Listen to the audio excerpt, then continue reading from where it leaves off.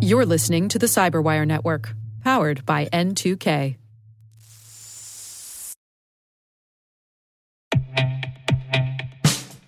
And now, a message from Cyberbit. Mastering cybersecurity is like mastering a sport. You build muscle memory through rigorous practice, then you train as a team to foster cohesion while operating under pressure. Like athletes, cybersecurity professionals thrive on hands-on simulation. But traditional courses, certifications, and open-source labs won't build you a winning team. You need Cyberbit. Cyberbit offers a hyper-realistic simulation environment for your SOC, IR, and C-suite to refine your skills, all using the market-leading SIMs, EDRs, firewalls, and WAFs they use every day. Cyberbit is offering Cyberwire listeners a free live-fire exercise. Sign up your team now at cyberbit.com/cyberwire.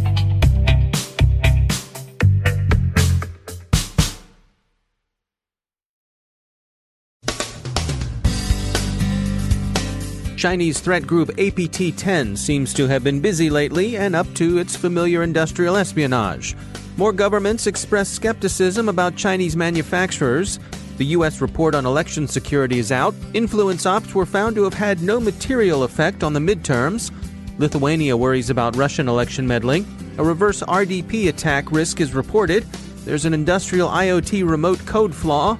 And congratulations to the finalists in RSA's Innovation Sandbox.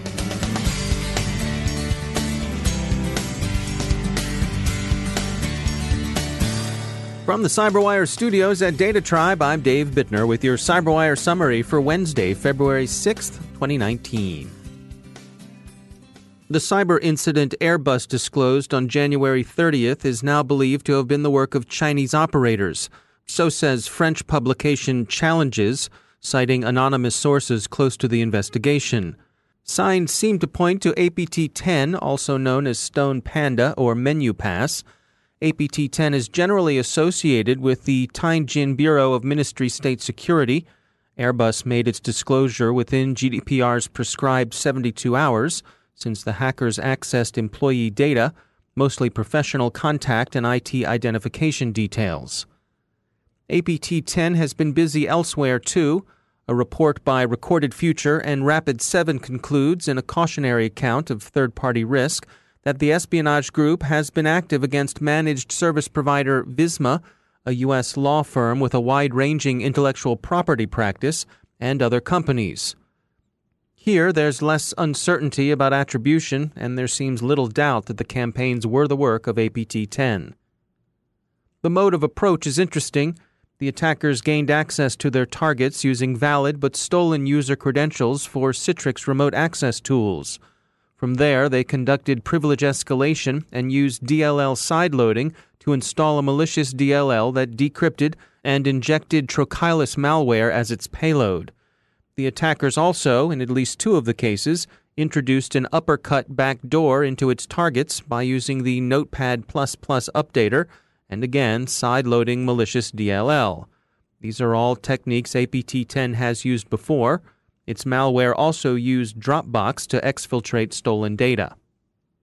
APT10 began deploying its current version of Trochilus at the end of last August. Rapid7, which participated in the investigation with Recorded Future, followed the Dropbox trail to operations against the targeted law firm back in 2017.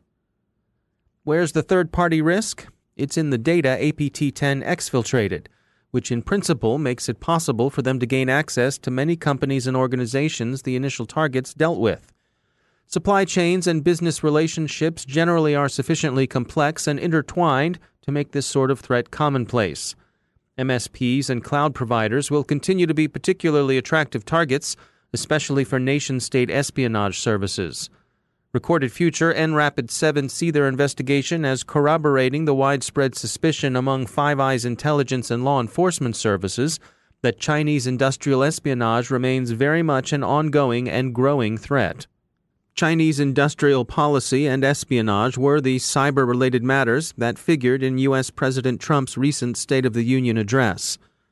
Apart from that address, the U.S. continues to warn its allies, particularly its European allies, about the risks of giving Chinese firms a prominent role in their communications and IT infrastructure.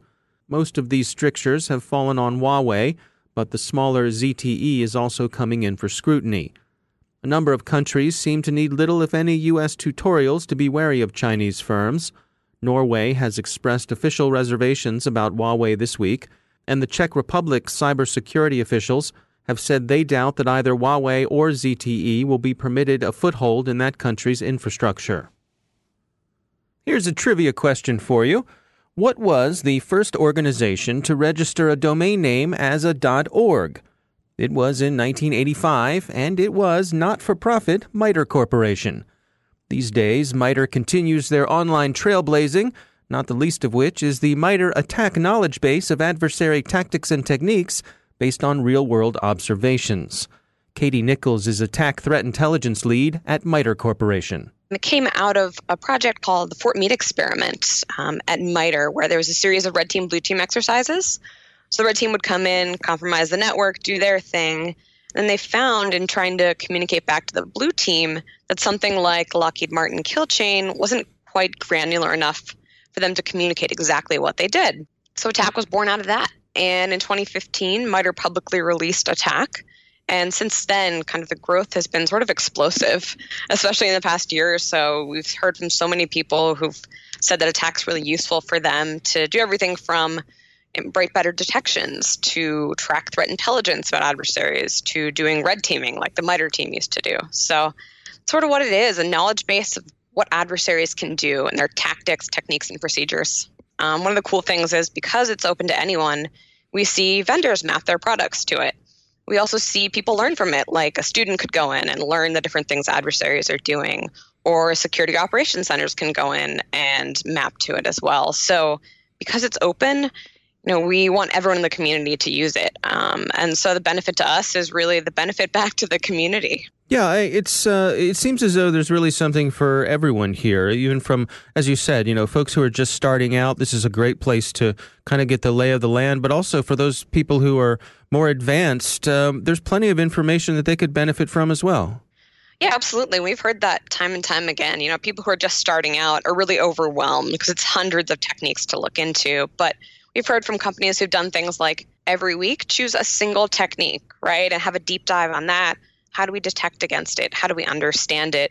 To more sophisticated organizations who are looking across, enterprise attack, which is 224 techniques, looking at each of those and how they detect those and doing kind of an overall assessment of their coverage and their defenses. So lots of different levels, but we hope that it's a pretty low barrier just to get started with attack.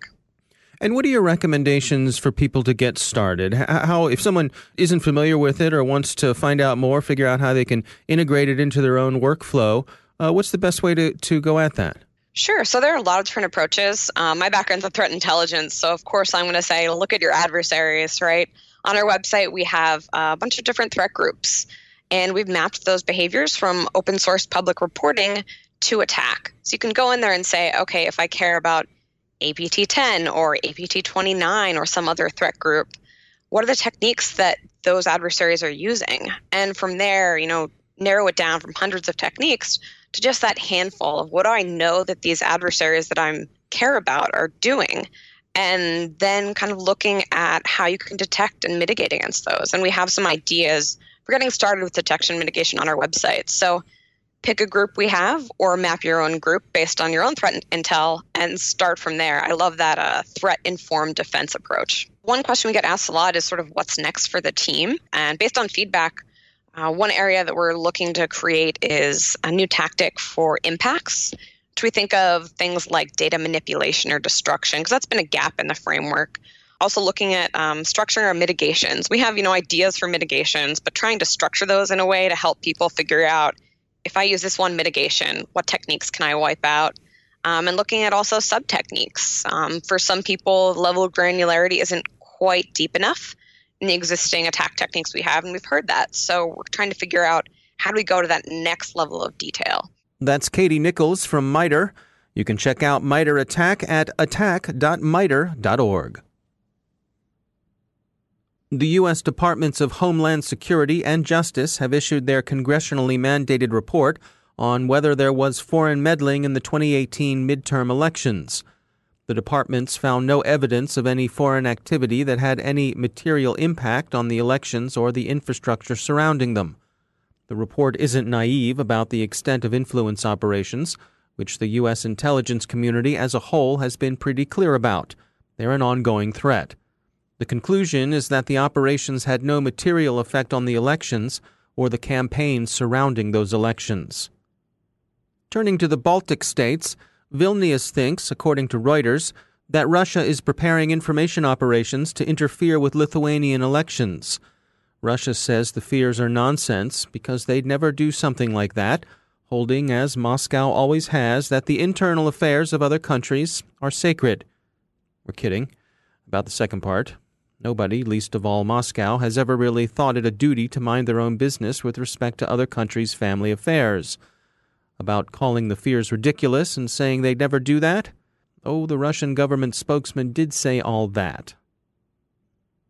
The U.S. House Committee on Energy and Commerce wants Apple to explain why it took so long to patch FaceTime, which suggests that this story at least will have longer legs than Apple would no doubt have preferred. Researchers at security firm Check Point Research have discovered more reasons for concern about the Remote Desktop Protocol, or RDP. In this case, the newish wrinkle is the possibility of a reverse RDP attack in which an attacker could, as Check Point expresses it, reverse the usual direction of communication and infect the IT professional or security researcher's computer. Doing this would enable compromise of a network as a whole. One of the more interesting things they found was that a clipboard sharing channel between client and server could be abused by attackers. Check Point has told Microsoft about the issue, but Redmond, Check Point says, acknowledged the validity of their findings but said they weren't serious enough to service. So, Check Point recommends patch your RDP clients and disable the clipboard sharing channel. That channel, they note, is on by default, so if you've never realized it's there, well, apparently it not only is, but it's on, too.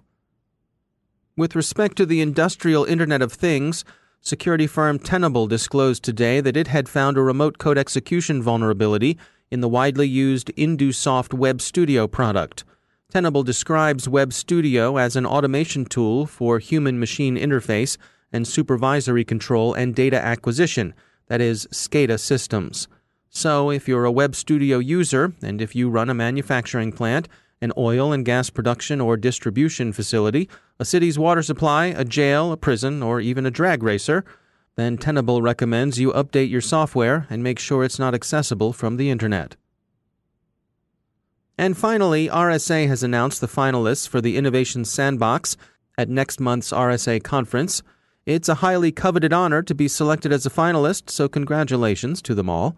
They include Arcos Labs and its frictionless fraud detection, cybersecurity asset management platform provider Axonius, Capsule 8 with its real-time zero-day exploit detection offering, identity and privileged access management provider CloudKnox Security, cloud infrastructure control shop DisruptOps Inc., Duality Technologies and its advanced data privacy solution, Eclipsium Inc., which offers firmware and hardware defense, API Defender Salt Security, Shift Left Inc., which offers a fresh approach to application security, and privacy management firm Wirewheel.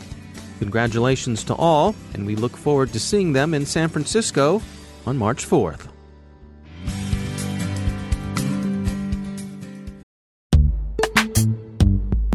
Every day, your IAM tech debt grows. Your multi-generational services struggle to work together. Building an identity fabric can fix this. It makes all your identity tooling stronger and allows you to connect any app to any service you want to use, with zero coding, zero maintenance, and zero app downtime. Strata's identity orchestration platform separates the identity logic from your applications, so you can optimize existing IAM tools and manage them in a single control plane. Now, every vendor, standard, and architecture work together. In short, building your identity fabric means you can secure your non-standard apps, keep your complex access policies, retire outdated IDPs, and modernize in record time. So build your fabric with Strata Identity and get rid of tech debt for good. Visit strata.io/cyberwire, share your identity priorities, and receive a pair of AirPods Pro. Offer valid for organizations over 5,000 employees. Connect today at strata.io/cyberwire.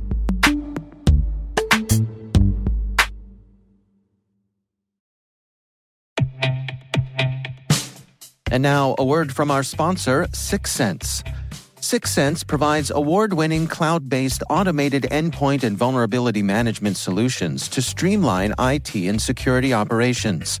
With its advanced platform, businesses gain complete visibility and control over their infrastructure, reducing IT and security risks and optimizing operational efficiency. With 6sense, you'll get real-time alerts, risk-based vulnerability prioritization and remediations, and an intuitive automation and orchestration engine so you can focus on your core business goals, confident in the knowledge that your enterprise is secure, compliant, and running smoothly. To learn why enterprises choose 6sense, visit 6sense.com.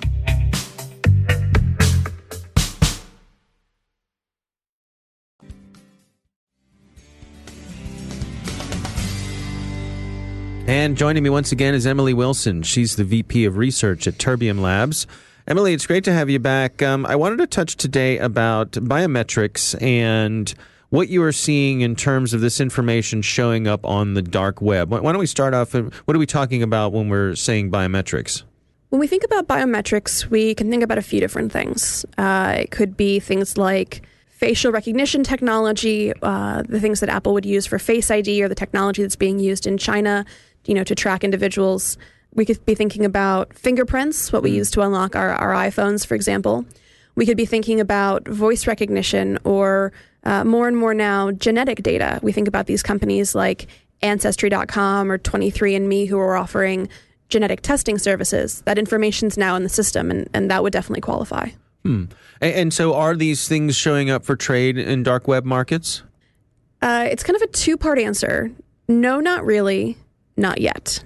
So the no, not really, no, we're not seeing this show up right now. But the not yet bit is the more interesting side of this. I think we will see it, and here's why.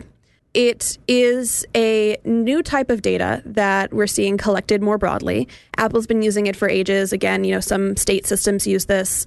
We're going to see it used more and more for identification and authentication, because it's sort of a two-factor that we think other people couldn't force right now. It's something that you are.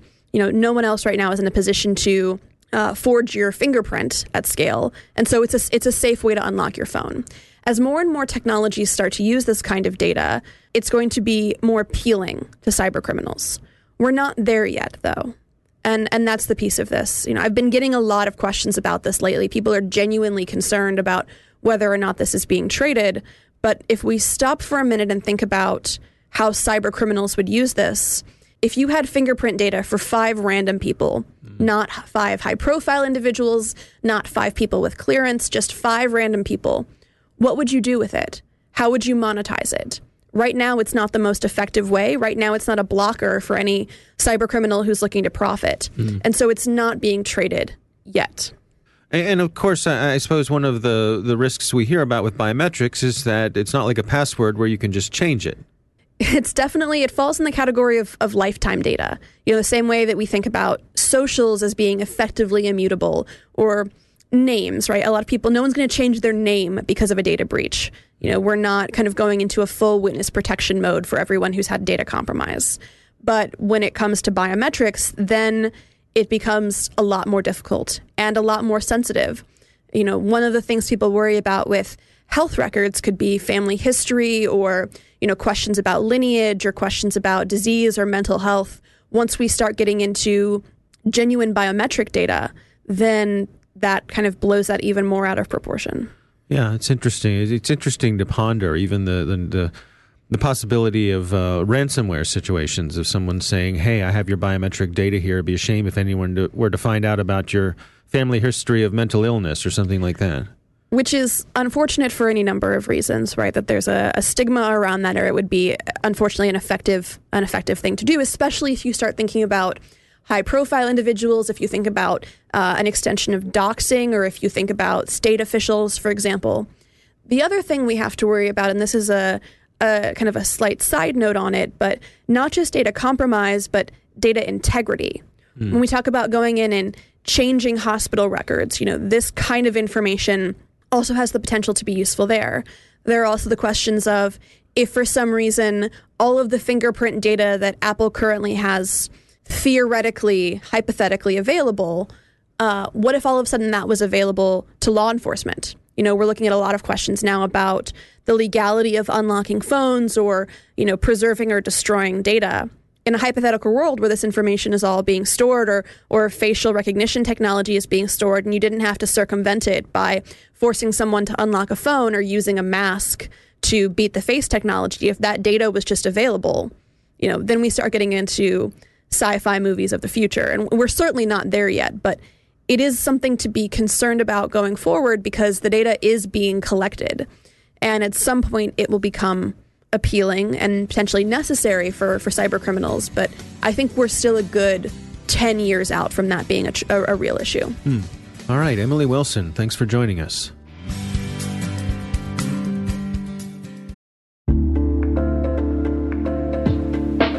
Are lengthy security reviews pulling attention away from your security program? With the largest network of trust centers, Vanta can help you streamline security reviews to win customer trust, save time, and close deals fast. Proactively demonstrate security by showcasing key resources like your SOC 2 or ISO 27001 and provide real-time evidence for passing controls. And when a security questionnaire is required, Vanta takes the first pass for you.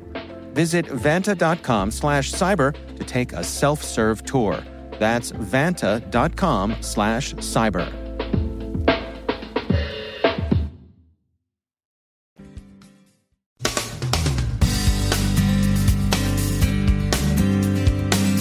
And that's the Cyberwire. For links to all of today's stories, check out our daily briefing at thecyberwire.com. And for professionals and cybersecurity leaders who want to stay abreast of this rapidly evolving field, sign up for Cyberwire Pro. It'll save you time and keep you informed. Listen for us on your Alexa smart speaker, too. The Cyberwire podcast is proudly produced in Maryland out of the startup studios of Data Tribe, where they're co-building the next generation of cybersecurity teams and technologies. Our amazing Cyberwire team is Elliot Peltzman, Puru Prakash, Stefan Vaziri, Kelsey Bond, Tim Nodar, Joe Kerrigan, Carol Terrio, Ben Yellen, Nick Valecki, Gina Johnson, Bennett Moe, Chris Russell, John Petrick, Jennifer Iben, Rick Howard, Peter Kilpie, and I'm Dave Bittner. Thanks for listening. We'll see you back here tomorrow.